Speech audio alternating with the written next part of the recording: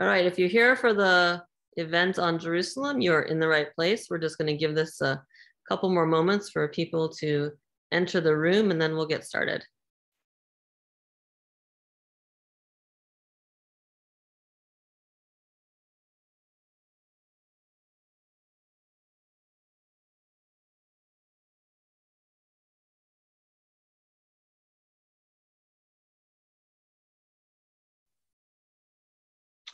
Okay, well, let's go ahead and get started.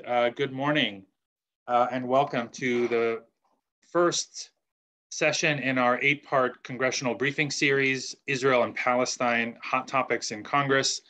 I'm Khaled El-Gindi. I'm director of the program on Palestine and Palestinian-Israeli affairs at the Middle East Institute. And I'm very pleased to be co-hosting this series with Lara Friedman, president of the Foundation for Middle East Peace. Thanks, Khaled, and I'm Lara Friedman from the Foundation for Middle East Peace. Today's session is entitled, Who's Jerusalem? And to dig into the issues related to Jerusalem today, we have with us another outstanding panel of experts. And I say another because we did a series last year, which maybe some of the people who are attending today caught, which was excellent. Our panelists today, and I'm going to introduce them in alphabetical order, are Dana El-Kurd, who is an assistant professor of political science at the University of Richmond and a non-resident fellow with the Middle East Institute. We have Munir Nuseibeh, who is a human rights lawyer and academic at Al-Quds University in Jerusalem. And finally, we have Danny Seideman, who's an attorney in Jerusalem, specializing in legal and public issues in East Jerusalem. And he is the founder and head of the NGO Terrestrial Jerusalem. You can read our panelists' full bios on the website, FMEP and MEI's website. You should have that in the invitation. And we can put links to that also into the chat box. I'd also say look to the chat box for Twitter handles and links and other relevant resources. And if you miss anything in the chat box, don't worry, we'll also post that on the webpage with the rest of the things about this series. So the format for this session, as well as future briefings, will be pretty straightforward. It'll be a moderated Q&A led by Lara and me. We'll put some basic questions to our panelists, and then we'll open it up to questions from our audience members, which you can submit at the bottom of use the Q&A function at the bottom of your Zoom window. You can submit questions at any time. And then we will try to insert those, as many of those as we can, into the conversation as possible. Finally, let me just note that this webinar is being recorded. And so if you have to leave early, or if you can't attend a session in the future, then you can always catch the recording later on. Also, if you have any technical problems or questions with the webinar, please put those in the chat box, and we'll try to get those sorted out. And so with that, let's go ahead and begin. Terrific. So the first round is going to be sort of a scene setter round. Just as a brief introduction. So as the center of national aspirations of both Palestinians and Israelis, as well as a place sacred to Jews, Christians, and Muslims worldwide, Jerusalem has long been seen as the heart of the Israeli-Palestinian conflict. However, the reality today is that one side, Israel, has exercised almost total control over the political, demographic, geographic, and physical realities in Jerusalem for many years, including Israeli West Jerusalem and occupied East Jerusalem. So in this session, we're going to look at the range of Israeli policies in Jerusalem, including settlement expansion, displacement of Palestinians in East Jerusalem, and Palestinian responses in the context of these competing claims to Jerusalem. So Munir, I want to start with you. Can you start off by giving us a sense of what daily life is like for the 400,000 or so Palestinians who live as legal residents in Jerusalem? You know, what is their legal and political status vis-a-vis Israel, the PA, and how do their rights and privileges differ from those of Israelis? And then maybe overarching, you know, what are the challenges, the most serious challenges they face as residents of Jerusalem now and over time? Thank you very much, Lara and Khaled. When Israel annexed the eastern part of Jerusalem in 1967, it gave a residency status to all Palestinians who lived in East Jerusalem. So despite the fact that they illegally, according to international law, annexation of occupied territory is illegal. So illegally occupied, annexed the eastern part of Jerusalem at the time. They refrained from giving citizenship to the population, but they only gave them a permanent residency status. This status is very different compared to Israeli citizenship. On the one hand, it gives the person who holds this status the right to live in the city, to work, to be a member of the social welfare and medical insurance, to pay taxes into these systems, and also to receive rights and entitlements from these systems. However, one of the most important aspects of this status is that it is easily revocable. Since 1967, Israel has revoked over 14,600 residencies from Palestinians in East Jerusalem based on a number of criteria. It started off by revoking the residencies of everyone who left the country for 7 years, or who stayed or who got a residency or a citizenship abroad. Later on, it developed additional methods for revoking residencies. It invented a new criterion after the peace process, unfortunately, according to which the residency of a permanent resident would be revoked if their center of life is outside what Israel considers part of its sovereign territory, which includes all of the West Bank, except for East Jerusalem, and Gaza Strip. So after the peace process, Israel started, speeding up the revocation of residencies from Palestinians in Jerusalem. And this is an important part of its demographic control, the way of minimizing the number of Palestinians in Jerusalem. At the same time, also in 2016, Israel added a new method according to a new law. They added a new method for residency revocation called breach of allegiance to the state of Israel. So if a permanent resident is accused of breaching allegiance to the state of Israel, they are also liable to having their residency revoked. Those who have their residency revoked, regardless of whether they are actually living in Jerusalem or outside Jerusalem, they lose the right to live in Jerusalem. But in addition to the residency revocation, we have the restrictions on child registration and family unification. So we have because this status, residency, is not a citizenship, it doesn't pass automatically to children. There is a very complicated bureaucracy according to which and many conditions that you have to follow in order to register your children as residents. And this has left many children and also adults who have not been registered in the population registry, in the Israeli population registry. Many who are not stateless, because all of us are stateless. We don't have a citizenship. You asked also about status in the PLO and other places. So we have no citizenship at all. Most of the Palestinians in Jerusalem have no citizenship at all. So most of us are stateless, but there are people in Jerusalem who I call statusless. They have no status whatsoever. They cannot live anywhere on this planet legally. Many of them, one of the things that I do in my work is that I head a center that belongs to Al-Quds University that provides legal aid to Palestinians. We actually represent families with children and adults who have no legal status at all, who live in Jerusalem according to the Israeli legal system illegally, only because their parents at some point did not manage to give them a legal status because of all of the Israeli bureaucracy and discriminatory laws that are restricting passing legal status to these children. But also family unification. So Palestinians in East Jerusalem who want to get married to fellow Palestinians from the rest of the West Bank or from Gaza Strip, according to the Israeli law, cannot actually pass their status to their spouses. So their spouses who are living in Jerusalem with them can never become permanent residents. If the spouses are from the West Bank, they cannot even apply for family unification, and they have to live either separately or to live abroad together, which will risk obviously the residency status of the spouse from Jerusalem.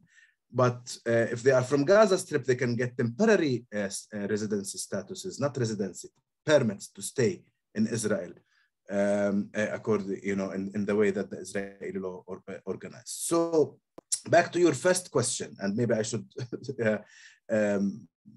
not make my answer much longer than that. You asked, how do Palestinians live in Jerusalem? And the way I have my personal experience as a Palestinian in Jerusalem, but also what I witness as a legal aid provider.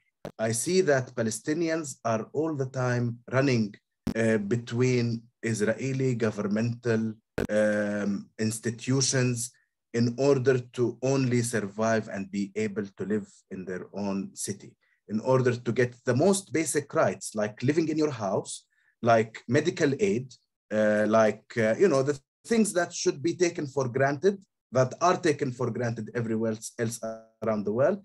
Palestinians are all the time spending their time, their money, their energy, and their nerves in order to be able to survive. And I've only described their civil status, and there are many other that I'm sure we will discuss in other questions. Thank you.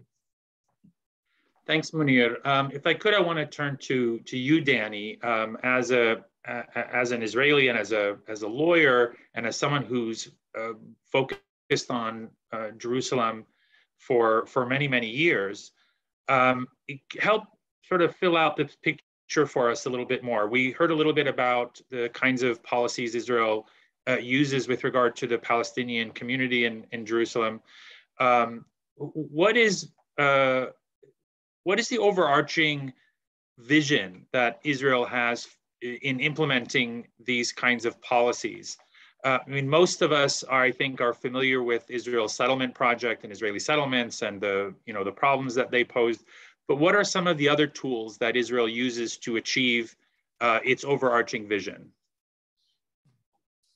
Well, to begin to answer that question, I would suggest reading a piece of literature called the Trump Plan, and treat it as a document that discloses intent, because in our years of working together, Lara, we have seen the Trump Plan folding out in Netanyahu's policies for many years. Trump put them into words. And if I can very briefly articulate what that entails, I would say it is the fragmentation of Palestinian East Jerusalem and fragmentation of its connection to the Palestinian hinterland in the West Bank to the north and south. It is a fragmentation that's geographical, it is social, and it's political. Secondly, we have an attempt to denationalize the Palestinians, to turn them from a national collective with equal equities and parities in Jerusalem into a tolerated minority. One of my Palestinian calls this the Jaffaization of Jerusalem. And I mean no aspersion to Palestinian citizens of Israel who live in Jaffa, but somehow, excuse my bluntness, domesticated Palestinians will know their place. And that means crushing any possible political activity, however moderate or innocent it might be. And finally, we have the marginalization of Muslim and Christian equities in the city. And we have been witnessing for many years the religious radicalization that is taking place in and around the old city, something that we will address later. I want to focus on two areas in which this is playing out very specifically, because Trump and Netanyahu may be gone, but their spirit lingers for reasons we will probably discuss later. I would say two things. Number one, we have a continuance of the classic settlement enterprise of construction of new Israeli neighborhoods beyond the Green Line illegally, contrary to international law, but it's not happening everywhere. It's happening in a very specific place, and that is on the southern flank of Jerusalem. Across the entire southern flank from Har Gilo, the settlement in the west, to the southeast corner in Har Choma is being filled with settlements of the expansion of Har Gilo, Ahuzat Gilo, Givat Matos. We now have a new settlement, brand new, under this current government. And this is a linear development which has a qualitative impact, and the qualitative impact is severing East Jerusalem from its environs in the West Bank. That is not about to happen, that is happening now. Secondly, we've been monitoring settlement enclaves, small areas that are located in the old city and around the old city. They're enclaves because they were isolated and discontiguous with Israel. Today, we are witnessing a change that is not linear. It is a quantum change. And that is the expansion of these settlements by means of continued and expansion of the settlements themselves, major governmental projects. And here we link to, for the first time since June of 1967, with the Mughrabi quarter, large-scale displacement of Palestinians in East Jerusalem. Not everywhere, but in the areas that are targeted by the settlers. And that means hundreds of families in risk of displacement in Sheikh Jarrah, hundreds of families in risk of displacement in Silwan, and you can add the uptick in demolitions in these areas. What we're seeing is the encirclement of the old city with settlements and a settler-related enterprises, which will literally embrace the old city. Now, that is being done with Sheikh Jarrah through Mount Scopus in the north, Silwan, Ras El Amud, Mount of Olives to the south. There is a large gap in the middle, and the churches get in the way. Most of the area between the northern Pincer movement and the southern Pincer movement are churches. These are the holiest sites in Christendom. And so we will be, what we're seeing unfolding, and you will be hearing more of this, is placing the holiest sites in Christianity in or adjacent to a national park, which will be under the sway of the settlers. This is a major change, something that no Israeli government has done in the past.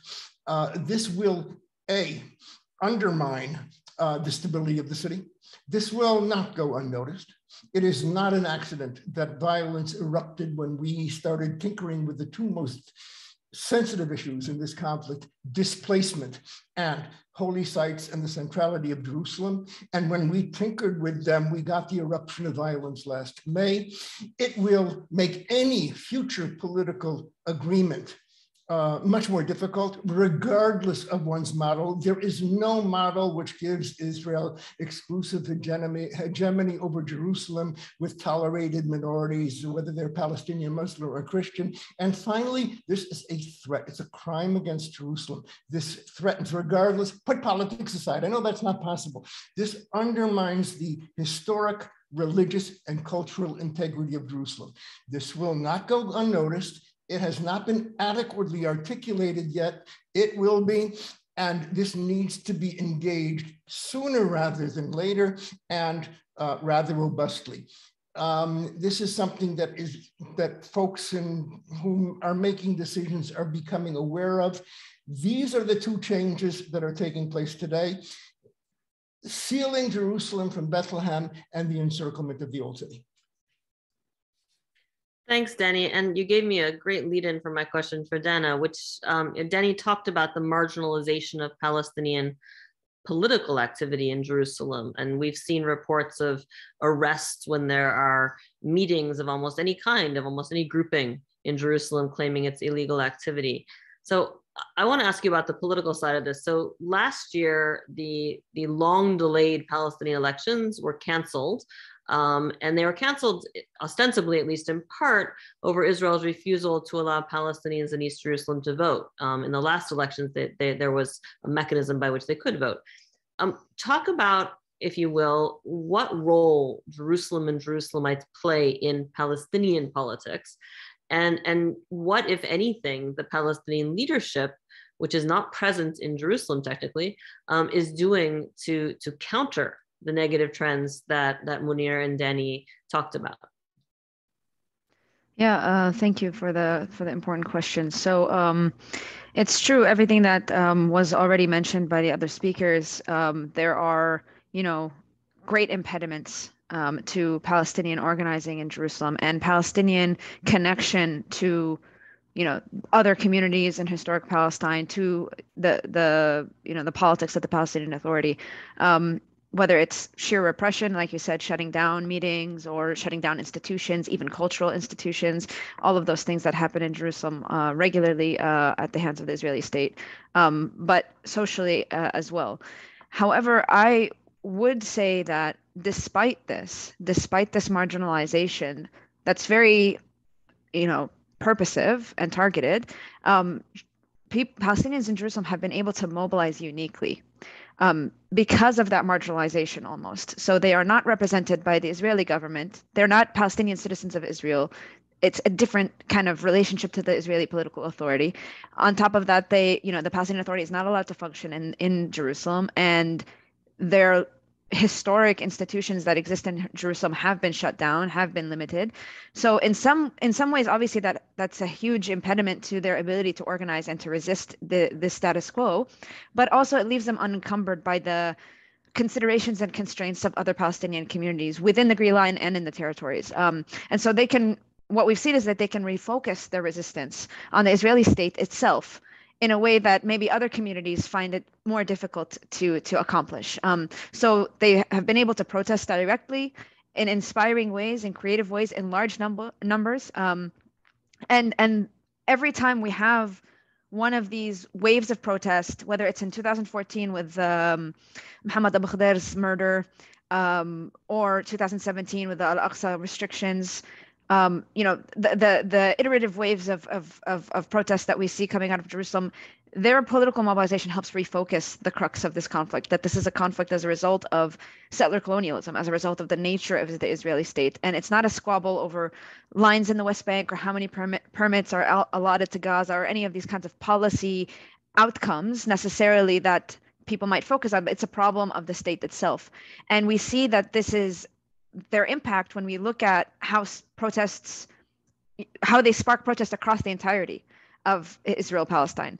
In the occupied territories, since 2007, I have research that shows that, the most sustained protests have been at the margins, that the Palestinian urban centers have been somewhat demobilized, but Jerusalem is this unique mobilizer. So during the events of May of last year, oh my gosh, we're already, I guess last year, it's been a year.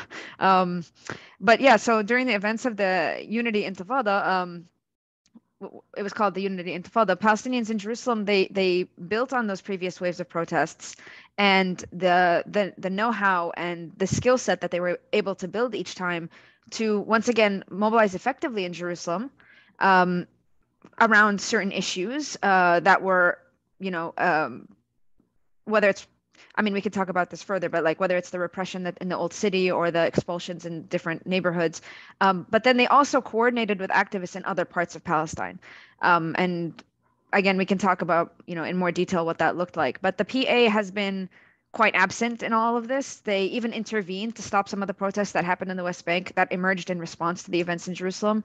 And they haven't really stepped in to service the Palestinian population there, as far as I'm aware, for like beyond maybe talking points or slogans when it comes to things like Sheikh Jarrah and Silwan and these kinds of expulsions or just the general, living conditions of Palestinians in Jerusalem. They haven't really advocated for them effectively. Thanks, Dana. So I want to stay with you for a moment and ask you to do two things, if you could. If you could just first kind of take us a step back and tell us a little bit about the role that Jerusalem plays in the Palestinian politics, in Palestinian political consciousness. How central is it? For example, you know, we hear a number of centrist Israelis who talk about their support for a two-state solution, but one that would not include dividing Jerusalem or allowing for a Palestinian capital in Jerusalem. How feasible and of course the Trump plan was similar in that sense. How feasible are those kinds of proposals? Is Jerusalem really all that central to a future political settlement and to Palestinians in general? And then I want to ask you if you could zoom back in on the situation of Palestinian Jerusalemites in particular, in light of the recent report by Amnesty, which describes the situation on both sides of the 1967 lines as one of apartheid. Does that label apply in your view in East Jerusalem in particular, and how is it different from the experiences of Palestinians in other parts of the occupied territories? I know I'm hoisting a lot on you all at once. You're muted. Always the same thing. You'll have to remind me if I forget to answer a part of this. So first, like the role that Jerusalem plays in Palestinian politics, how central is it? The feasibility of removing Jerusalem out of the equation. Essentially, that's the first kind of set of questions. So, I mean, I don't think it's feasible at all. I don't think Palestinians would accept any kind of political negotiation that doesn't include Jerusalem, that isn't going to address the fact that 400,000 Palestinians live in Jerusalem, and that it does play this very central role in animating politics, in animating mobilization, just both historically, culturally, and religiously. You know, Jerusalem has been the crux of both political organizing prior to the Oslo Accords, and for some time after. But you know, there's a religious resonance there. Part of the success of the mobilizations this past summer, where we saw busloads of Palestinians from communities within the Green Line coming to Jerusalem to pray and protest, is because of the Al-Aqsa Mosque, because of the religious significance, animated by, you know, the Islamic movement. And while Israel has been, you know, quite successful in, as has already been mentioned, repressing Jerusalem in terms of closing down cultural institutions, you know, so it makes it difficult for the Palestinians in Jerusalem to play the same role they once did in politics. But as I said, there are these opportunities as well because of this marginalization. So I think people are inspired by the movements that emerge from Jerusalem in spite of the odds. And then, you know, the history of Jerusalem as a focal point for Palestinian politics is remembered as well. So all of that kind of combined would make it very, you know, very ludicrous to suggest kind of any of the solutions that have been floated, whether it's making parts of East Jerusalem the capital of Palestine, we saw under the Trump administration that was floated, or just not discussing it at all. So there is, you know, I don't know, there's an ethos around Jerusalem that's hard to replicate elsewhere, and that does animate Palestinians in a unique way. The second part of your question, I'm already forgetting. Well, if you could just briefly discuss the the status of Palestinian Jerusalemites in the context because of the amnesty of the apartheid label. Yeah, so I mean, different Palestinian communities across the Green Line all face discrimination as a result of their identity, but it doesn't have to be the exact same discrimination to merit an apartheid label. So there are like gradations, obviously. Palestinians in Jerusalem may have more freedom of movement, but as Munir has already, you know, addressed, you know, very well, they have severe limitations on their ability to remain in Jerusalem, on their political representation. You know, they don't vote in anything. They're not allowed to vote. They're not allowed to do anything like that. They're not serviced. They pay taxes. They get very little services. So I think that there is, you know, a lot of truth to the apartheid label. I know that there are criticisms that it, again, does not capture enough the settler colonial nature of the Israeli state. I think the Amnesty report went farther than previous reports have done in pointing out that connection. So to me, it doesn't seem like it's mutually exclusive, and we can use the apartheid label if to advocate in a certain direction. And it's I don't know. It seems like a very reasonable thing a very reasonable concept to use in this case. Thanks. And for our audience, the next session in this series will actually look specifically at that, the issue of apartheid, the term apartheid. Munir, I want to come back to you. Both you and Danny talked about the status of Palestinians in Jerusalem. You talked about Palestinians fighting really just to exist sort of day to day. And I want to pick up on that and talk about sort of the threats. And you talked about, the people not being, getting IDs and whatever. There's a whole range of threats, obviously. But the threat that is most often in the news these days is the threats related to demolitions and expulsion, which is, how that relates to people actually having their very presence in the city, their ability to stay in their homes and having that challenged. And particularly we're looking at Sheikh Jarrah and Silwan. So can you talk about the situation in these two areas and talk about to what extent the threats in these areas are examples of the kinds of threats Palestinians face more broadly, even if these two areas are special because of geography and history and all that?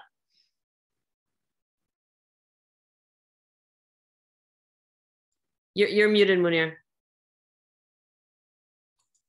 Thank you. As Danny mentioned earlier, Israel has, since it occupied the city, expropriated, confiscated a lot of land from Palestinians in Jerusalem. Over 30% of land of East Jerusalem was confiscated for building settlements. But then there were areas that were either unplanned or not planned for residents, made like green areas and all of that. And only 13% of the land of East Jerusalem was designated for construction, for constructing houses in East Jerusalem. This is the zoning policy, the Israeli zoning policy. And most of this area was already built. So basically what this actually means is that the Israeli authorities, since the occupation of East Jerusalem, have not allowed Palestinians to live legally, to build legally. It is estimated that between 1/3 to half of the buildings in East Jerusalem are built without a permit, because it's very difficult, in many cases impossible, to get a permit to build if you are Palestinian. This is, of course, while at the same time Israel is building huge neighborhoods, settlements, that are Jewish-only settlements, but this is the Palestinian experience, is that it's very difficult to build and to expand. And because of this, Israel demolishes homes of Palestinians. This is another thing that the center where I work actually works. We represent families with home demolition orders, because they did not manage to get a permit to build their home. So they have a piece of land and the family is expanding. So they built, and then they got a demolition order. And in the best case scenario, what we call a success is postponing the demolition. And I am ashamed to say that it's not a success. The success would be for people to be able to live in their homes with dignity. But when we manage to postpone it, because this is the best we can get, we consider this a success of our legal representation. And this is the same for all the other centers and lawyers who are working in the area of East Jerusalem. Now, zooming into Silwan and Sheikh Jarrah, both of these neighborhoods, one of them is immediately in the north, exactly in the north of the walls of the old city of Jerusalem, Sheikh Jarrah. And Silwan is exactly at the south of the walls of the of the old city. And what we are witnessing now, what started a while ago, but what we're witnessing now in a much quicker way, is a policy of Judaization of these two neighborhoods. Israel's plan at the beginning of the occupation was to Judaize, build settlements and Judaize areas in the surrounding of Jerusalem, to start new settlements, and they built quite, a belt of Israeli settlements around the city. Now, they have this policy of settling in the heart of Palestinian neighborhoods. And, the most important neighborhoods are Sheikh Jarrah and Silwan, but also the old city of Jerusalem, actually, where we see a lot of evictions, a lot of demolitions. So people living in these neighborhoods are always, so for example, I live myself in Sheikh Jarrah, and I'm close to, and I follow and I visit frequently families in Sheikh Jarrah who are at the risk of displacement because a settler organization claims that the land on which they live was owned by Jewish owners before 1948, and therefore they have been in a court battle in Israel, the Israeli court battle, for decades now, making targeting the eviction of these populations. Of course, the law that is being used for these evictions is an Israeli law, is the Israeli law, which is of course illegal in international law for the occupying power to apply its own law in an occupied territory. And the courts that are taking the decisions in these cases are Israeli courts, and this is also illegal in international law. However, what we see continuously are people who are defending themselves and defending their presence in their homes in Israeli courts, losing cases and eventually being evicted gradually. At the same time, we see that the Israeli law is quite discriminatory.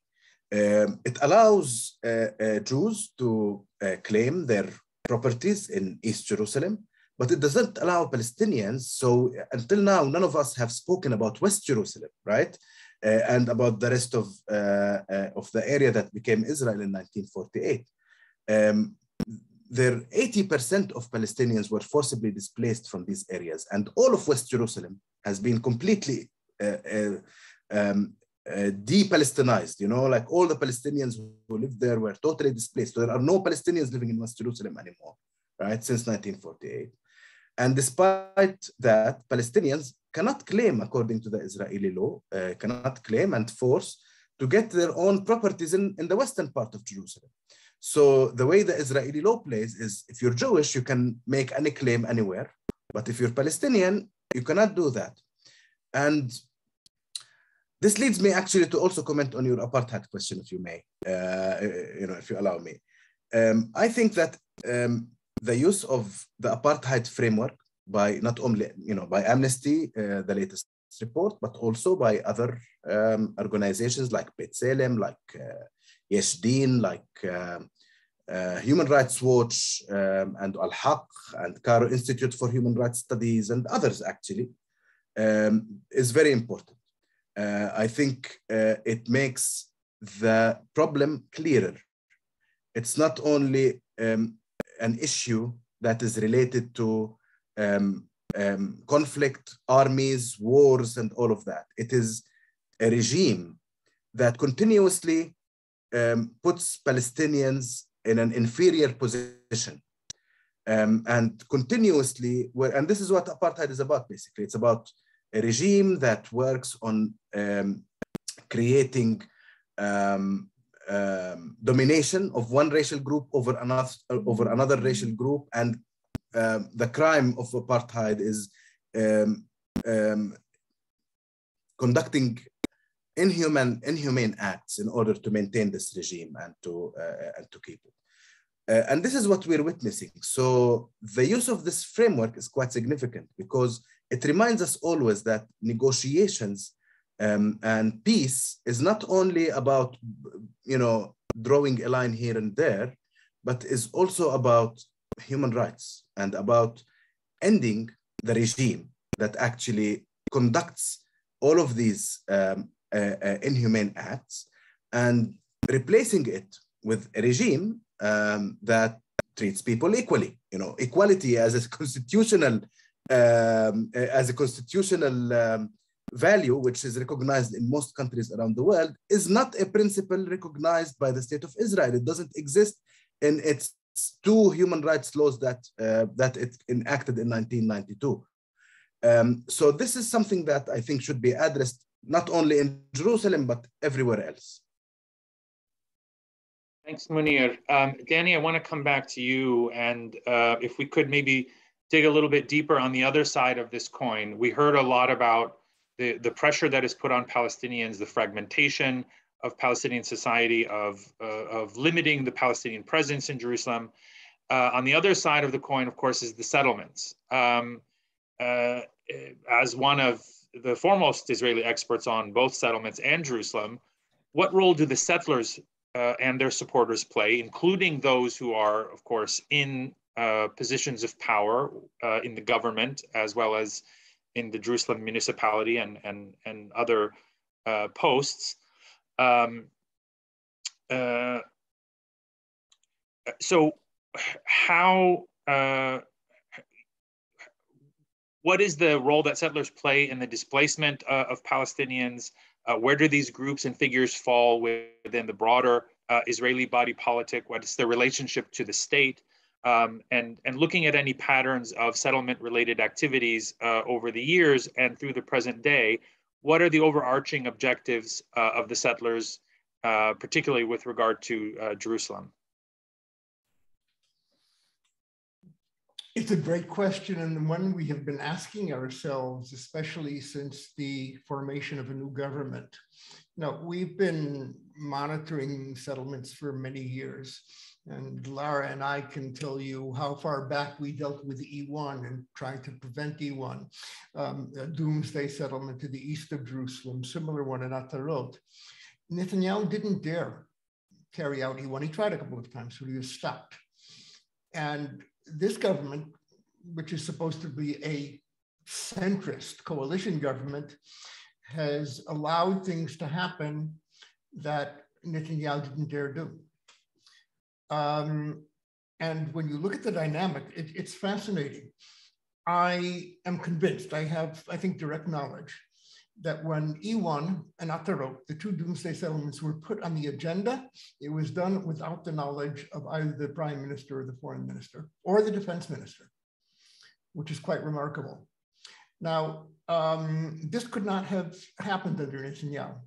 I would say that under this government, there is less malice, but much less control. And Netanyahu knew nothing happens in Jerusalem without me. That is no longer the case.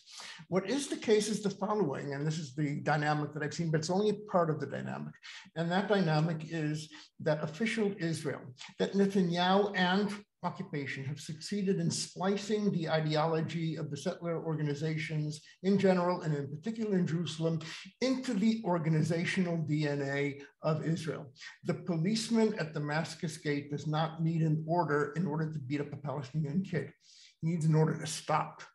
What happened with E1 and Atarot was, hey, nobody's minding the store. And the people in the higher planning committee of the West Bank, an organ of the Ministry of Defense, who are all settlers or settler sympathizers, say, let's take advantage of it. We have an uptick in demolitions. Did the prime minister or the mayor of Jerusalem say, hey, let's do demolitions? No. We have a deputy mayor who, even by settler standard, is considered to be extreme and eccentric. He has a symbolic job, but the people in the planning department, the enforcement department, in these, and the legal department in the municipality of Jerusalem are settler and settler sympathizers. So even somebody who is weak can affect an enormous change. In other words, occupation is not what we do, occupation is what we have become, at least until now. Now, this explanation is not entirely adequate, because I have seen a compendium of events coming from the highest levels, which cannot be accidental or coincidental. There is a field marshal inside the Israeli government. I do not believe it's the prime minister, the foreign minister, the defense minister, it doesn't matter. But there is somebody with a strategy, and that strategy is being implemented by the settler regime within official Israel. I would describe the Israeli government not as a government, but as a loose association of feudal fiefdoms run by a manager, like a supermarket manager. You have those with a strategy who are advancing settlement schemes and have the full cooperation of the bureaucracy. You have the Israeli left who, unlike their counterparts on the right, are disturbed by this but will not go to the mattresses and are rather ineffectual. And then you have the prime minister, the defense minister, and they are either clueless, uninformed, or pretend to be so. And they are not willing to challenge yet what is happening. So ironically, the dynamic that was set in play by Trump and Netanyahu has accelerated. Having said that, there is what to work with. I'm in touch with a number of the ministers in the government. There's a learning process. And one of my takeaways, and the takeaways of colleagues who are even in a better position than myself to know, there is the one thing that concerns the senior members of this government most is losing the Democratic Party, which is remarkable. And that gives leverage. And that means that they are attentive to voices in Congress and the administration when engaged that can be put to good effect. But that means calling a spade a spade. I will leave the apartheid discussion. I cannot get into it now. I'm not afraid of it. And there are developments. But what we are describing is that it is impossible to describe Israeli rule without using the term occupation. It's not a value judgment. It is an empirical judgment. And occupation is what informs our actions and the nature of Israeli rule. It is absolutely imperative to make that term commonplace in the United States, in the body politic, in the American Jewish community, and to engage on this. Because we now are in a situation where there are accelerated developments in Jerusalem, much of them without malice, but they're happening anyway. There is zero political horizon. We have a prime minister who has declared no interest whatsoever in talking, zero political horizon, hopelessness, the likes of which I have not seen in the years that we need engagement from friends of Israel. And there are ministers in this government who are going to be attentive to that. If not, this is going to continue, and we need to incentivize the prime minister, the defense minister, and the foreign minister to engage on this and stiffen the spines of those who purport to be our allies in the Israeli cabinet. Thanks, Danny. So I want to be mindful of time here. I think we have time for one more round. So I'm going to pack a couple things in this. So Danny, you talked earlier about the various threats. I know that we've heard from both Dana and from Munir about some of the sensitivities, and obviously holy sites. We haven't really spoken much about holy sites, but it's on the edges of everything we're talking about. So can you talk about holy sites? And particularly, you are an expert on the whole question of the status quo. And we often see reference in the media to the status quo, usually because Palestinians claim it's being violated by Israel, or Israel claims it's being violated by Palestinians. Can you talk about that and what it means in terms of political stability and security and the erosion of it over the years? And can you also, and I think it's directly related to that, talk about this question about Jerusalem's volatility? We always hear about the volatility of Jerusalem as relates specifically to the holy sites. Can you touch on that as well? I will try and do this telegraphically. The status quo on the Temple Mount is a term that emerged after 1967. The term applied to Christian sites and other shared sites elsewhere. And there are different interpretations of the status quo. It's fascinating, but I won't get into that. There is a core to the status quo. And that core was best summed up at the behest of Secretary Kerry, who did a very good job on this. He elicited from Netanyahu a very succinct definition of the status quo.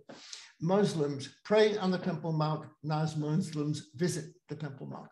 That has been the position of every Israeli prime minister and every Israeli government since 1967. It is that status quo that in the final years of Netanyahu became eroded, so much so that towards the end of his term of office, it collapsed. There is Jewish prayer on the Temple Mount. It is being shouted from the rooftops by the Temple Mount movement. And that is a grave threat to the stability of the city. This was not a local event. You know, part of it was. The Jerusalem Police Department was 10 years ago one of the moderating forces on the Temple Mount. Today it is in legion with the settlers and a very problematic one. But this was also part of, you know, two billionaire kids playing dice with the universe, Kushner and MBS, who decided that they're going to use the Temple Mount as a pawn on their chessboard and dilute the Jordanian role and replace it with Saudis. Yeah, good luck with that. There is a potential change. That change is inadequate. There is a new leaf that has been turned between Jordan and Israel. The relations are much better. There was bad blood, very understandably, between King Abdullah and Netanyahu. This needs to be triangulated to include the Palestinians of East Jerusalem and Ramallah to include that. But it has shown very little progress on the ground. There was one significant success when an Israeli court ruled recently that prayer, Jewish prayer, was allowed and undermined all of the years of status quo. The Israeli government immediately appealed to the court and had it overturned. But that happened because there was robust round-the-clock engagement by Friends of Israel in the US administration. During the Kerry period, he would be on the telephone with King Abdullah and Netanyahu for hours every week, keeping the Temple Mount from exploding. And he did a very good job of that. There's nobody doing that. So the opportunity for change exists. There's an example of how it can be done, but the danger remains. Since I have not been sufficiently alarming and depressing today, let me conclude with the following. There is a conspiracy of sacred calendars afoot. In mid-April, we will be seeing a confluence of events where Ramadan, Laylat al-Qadr, Passover, and Easter, Holy Saturday, Orthodox, Latin, all coincide. It is a perfect storm. Handled responsibly and well, this will celebrate what Jerusalem is, the meeting point of nonviolent meeting point of civilizations. But mishandled, this is potentially explosive. Jerusalem does not erupt by every random bump in the road. It requires a critical mass. April of this year is a critical mass, especially when it takes place against the backdrop of potential displacement and demolitions in Silwan and elsewhere and accelerated settlement activity. The good news is that this has registered with decision makers around the world who are quietly engaging on this, but it is the kind of problem that cannot be dealt with superficially, and it will require cool heads and steady hands, and there will be those who are going to seek to take advantage of the situation. In other words, between now and the end of April, we need robust international engagement and hear from friends of Israel and Palestinians. This is not the time to play with matches. Absolute restraint, best behavior, and to make sure that Muslims, Jews, and Christians will be able to celebrate their holidays without the threat to their equities or the sense of violation. That is possible, but it is not going to be easy. I will breathe a sigh of relief if we make it to May 1st without an outbreak of violence in Jerusalem. Thanks for that, Danny. Picking up on this theme of international mobilization, I wanted to turn to you, Dana, and ask specifically about the role of the United States, which, as we all know, plays an outsized role in this conflict, but also primarily because of its special relationship with Israel. What can or should the United States be doing, on the one hand, to address some of these concerns, particularly in light of the stated policy of the Biden administration that it still believes in a two-state solution? So what kinds of policies should the United States be pursuing on the ground to ameliorate some of this, to prevent the kind of outbreak that Danny talked about? And secondly, specifically with regard to the US consulate, because this is a move under, the removal, the shutting down of the US consulate in Jerusalem was something undertaken by the previous administration. And now the Biden administration has promised to reopen the consulate, but it now seems to be backing away from that promise. How important is that act of reopening a US consulate in practical terms, but also in terms of the politics and any sort of future diplomatic process? So two-part question. I'll try my best. So what can be done? Well, the complete lack of pressure that has been done so far under the Biden administration seems to be, a low bar. Like you can pressure Israel a little bit more than what you've been doing. But the fact that something like the consulate was walked back, I think indicates how far US policymakers have gone in terms of how much importance and stock they put into being seen as some sort of arbiter in this conflict, or putting any pressure on the Israeli state, even on the margins. And I can tell you from the Palestinian perspective, both Palestinians in Jerusalem, in historic Palestine and abroad, there really is no belief in the prospect for a two-state solution for a variety of reasons, which includes the fact that the US will not actually push Israel on any front. It's not pressuring Israel when Israel continues the expulsions in these key places, or builds more settlements near Shafat, near all of these different Palestinian neighborhoods. So the US role in this issue moving forward is seeming to Palestinians, at least the Palestinian public, let's say, what public opinion tells us, what the activists tell us, as more and more irrelevant. And Palestinians in the diaspora, both activists and organizations, see attempts to change US policy and work within electoral politics as increasingly futile. People on the ground, I think, certainly think the same way. They put no stock into, what the US position is, because it seems like it's a foregone conclusion that they don't meaningfully, at least the Biden administration will not meaningfully hold Israel accountable. So this has rationally, I think, led Palestinians to lose hope in certain strategies. Kind of the confluence of possibly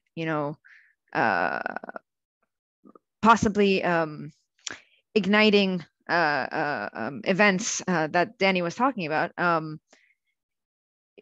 I think another thing that people need to kind of put on their radar is that Palestinians rationally no longer want to, how do I say this? they no longer want to engage in these sorts of ways in terms of diplomatic pressure or electoral politics in the United States or anything like this. So armed resistance is becoming much more popular, and direct action activism, both in Israel and abroad, is becoming much more popular. So whether you can have different opinions about what that means, but this is definitely a situation that's going to lead to more loss of life, particularly on the Palestinian side. So Munir, we're going to come to you and give you the last word. What I want to ask you here is going back to the question of what Khaled is talking about, the international community. We've talked about the Palestinian leadership, we've talked about the Israelis. How do you see the role of the international community, and that can include the US, in addressing the problems in Jerusalem? And to the extent that so far we've had two speakers in a row talk about the possibility of increasing unrest, how do you see that in terms of its sources and in terms of how it can be, if it can be prevented, what that would look like? Yes, I agree with both speakers. Unrest will continue to be there because as long as there is this oppressive regime which systematically discriminates against Palestinians, but also displaces them and dispossesses them and sees them either as a security threat or a demographic threat. So we are also seen as a threat. There will always be some form of resistance from the Palestinians, and this will certainly always create unrest. And we have seen it many, many times in the past, and we will be seeing it in the future until justice is, is established. What we expect from the international community is, from my point of view, and as you know, I am an international law a professor, but also a practitioner in international advocacy and all of that.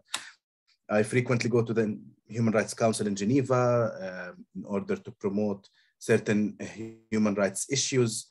But I also observe the rest of the world. And I read something yesterday or 2 days ago about Iraq eventually finishing all its debts from the invasion of Kuwait back in 1992, or in 1990, sorry. So that it only finished it now, and it mentioned the number of billions of dollars that it paid, and this is wonderful. This is international law in action. Iraq violated international law by invading another country. According to the international law, every state has to compensate for its wrongdoing. So it did that, and over the past years it has been doing that, and only finished now. This is due to a Security Council resolution that actually forced Iraq to do that. Unfortunately, when we see, when we look at the Israel-Palestine situation, we see that international law becomes irrelevant, and we're always invited to negotiate according and taking into consideration the imbalance of power.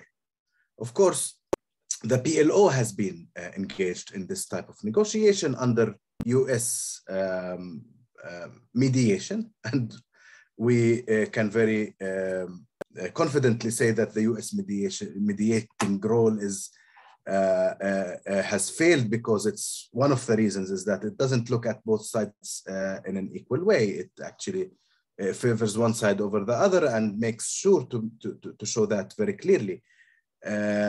But also I see that myself now as a human rights lawyer, sometimes I'm invited by diplomats to negotiate. Like you say, you talk about, and I'm gonna be very abstract here. You talk about specific human rights violation happening, and you talk to a diplomat, and the diplomat says, okay, if the right answer is not attainable, what would be alternative options, you would say? And as a human rights lawyer, I should not negotiate. I just request the establishment of full human rights, or otherwise take whatever you like with force, which is happening now.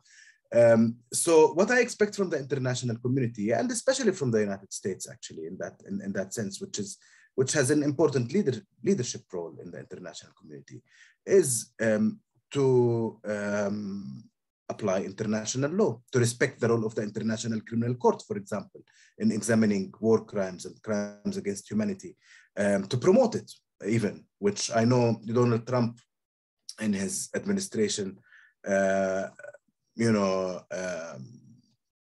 he implemented sanctions on the court, which Biden finally stopped and revoked. Rescinded, but I expect very simply the international community are members of international law human rights clubs, treaties like the Fourth Geneva Convention, like the Human Rights Council, and all of the other forums. Very simply, I don't want any country to be supporting Palestinians or to be supporting Israelis. Countries should support international law and human rights, and this should be more than enough. This is what I expect, but unfortunately, I frequently see the opposite. When I go to the Human Rights Council in Geneva, in many cases, I talk to diplomats, they actually sometimes express that they accept and agree that this is a human rights violation, this is wrong. But our foreign ministry does not allow us to vote in this direction. Our foreign ministry would not want, for example, this list of companies that are investing in settlements, investing in war crimes, basically, to be published to the world. Our foreign ministry does not believe that accountability, that Israeli criminals should be held accountable. So this is the problem. The problem is that international law and human rights have become too political, and I think this should change. Thank you. Thanks for that. I know we've only just scratched the surface of a very complex set of issues, but we are unfortunately out of time. So on behalf of the Middle East Institute and the Foundation for Middle East Peace, I want to thank our participants, our excellent panelists, Munir and Dana and Danny, for a really rich and enlightening discussion. And thanks to all of you for attending today's webinar, and especially those of you who submitted questions. So we hope you enjoyed today's session, and we hope that you'll tune back in a week from now, next Friday at this same time, for our next session, which will be focused on talking about apartheid. Our panelists next week will be Shireen Tadros from Amnesty International, Salem Barahma from the Palestine Institute for Public Diplomacy, and Hagai Elad from the Israeli human rights organization B'Tselem. So thank you, and we hope to see you back next week. Thank you all.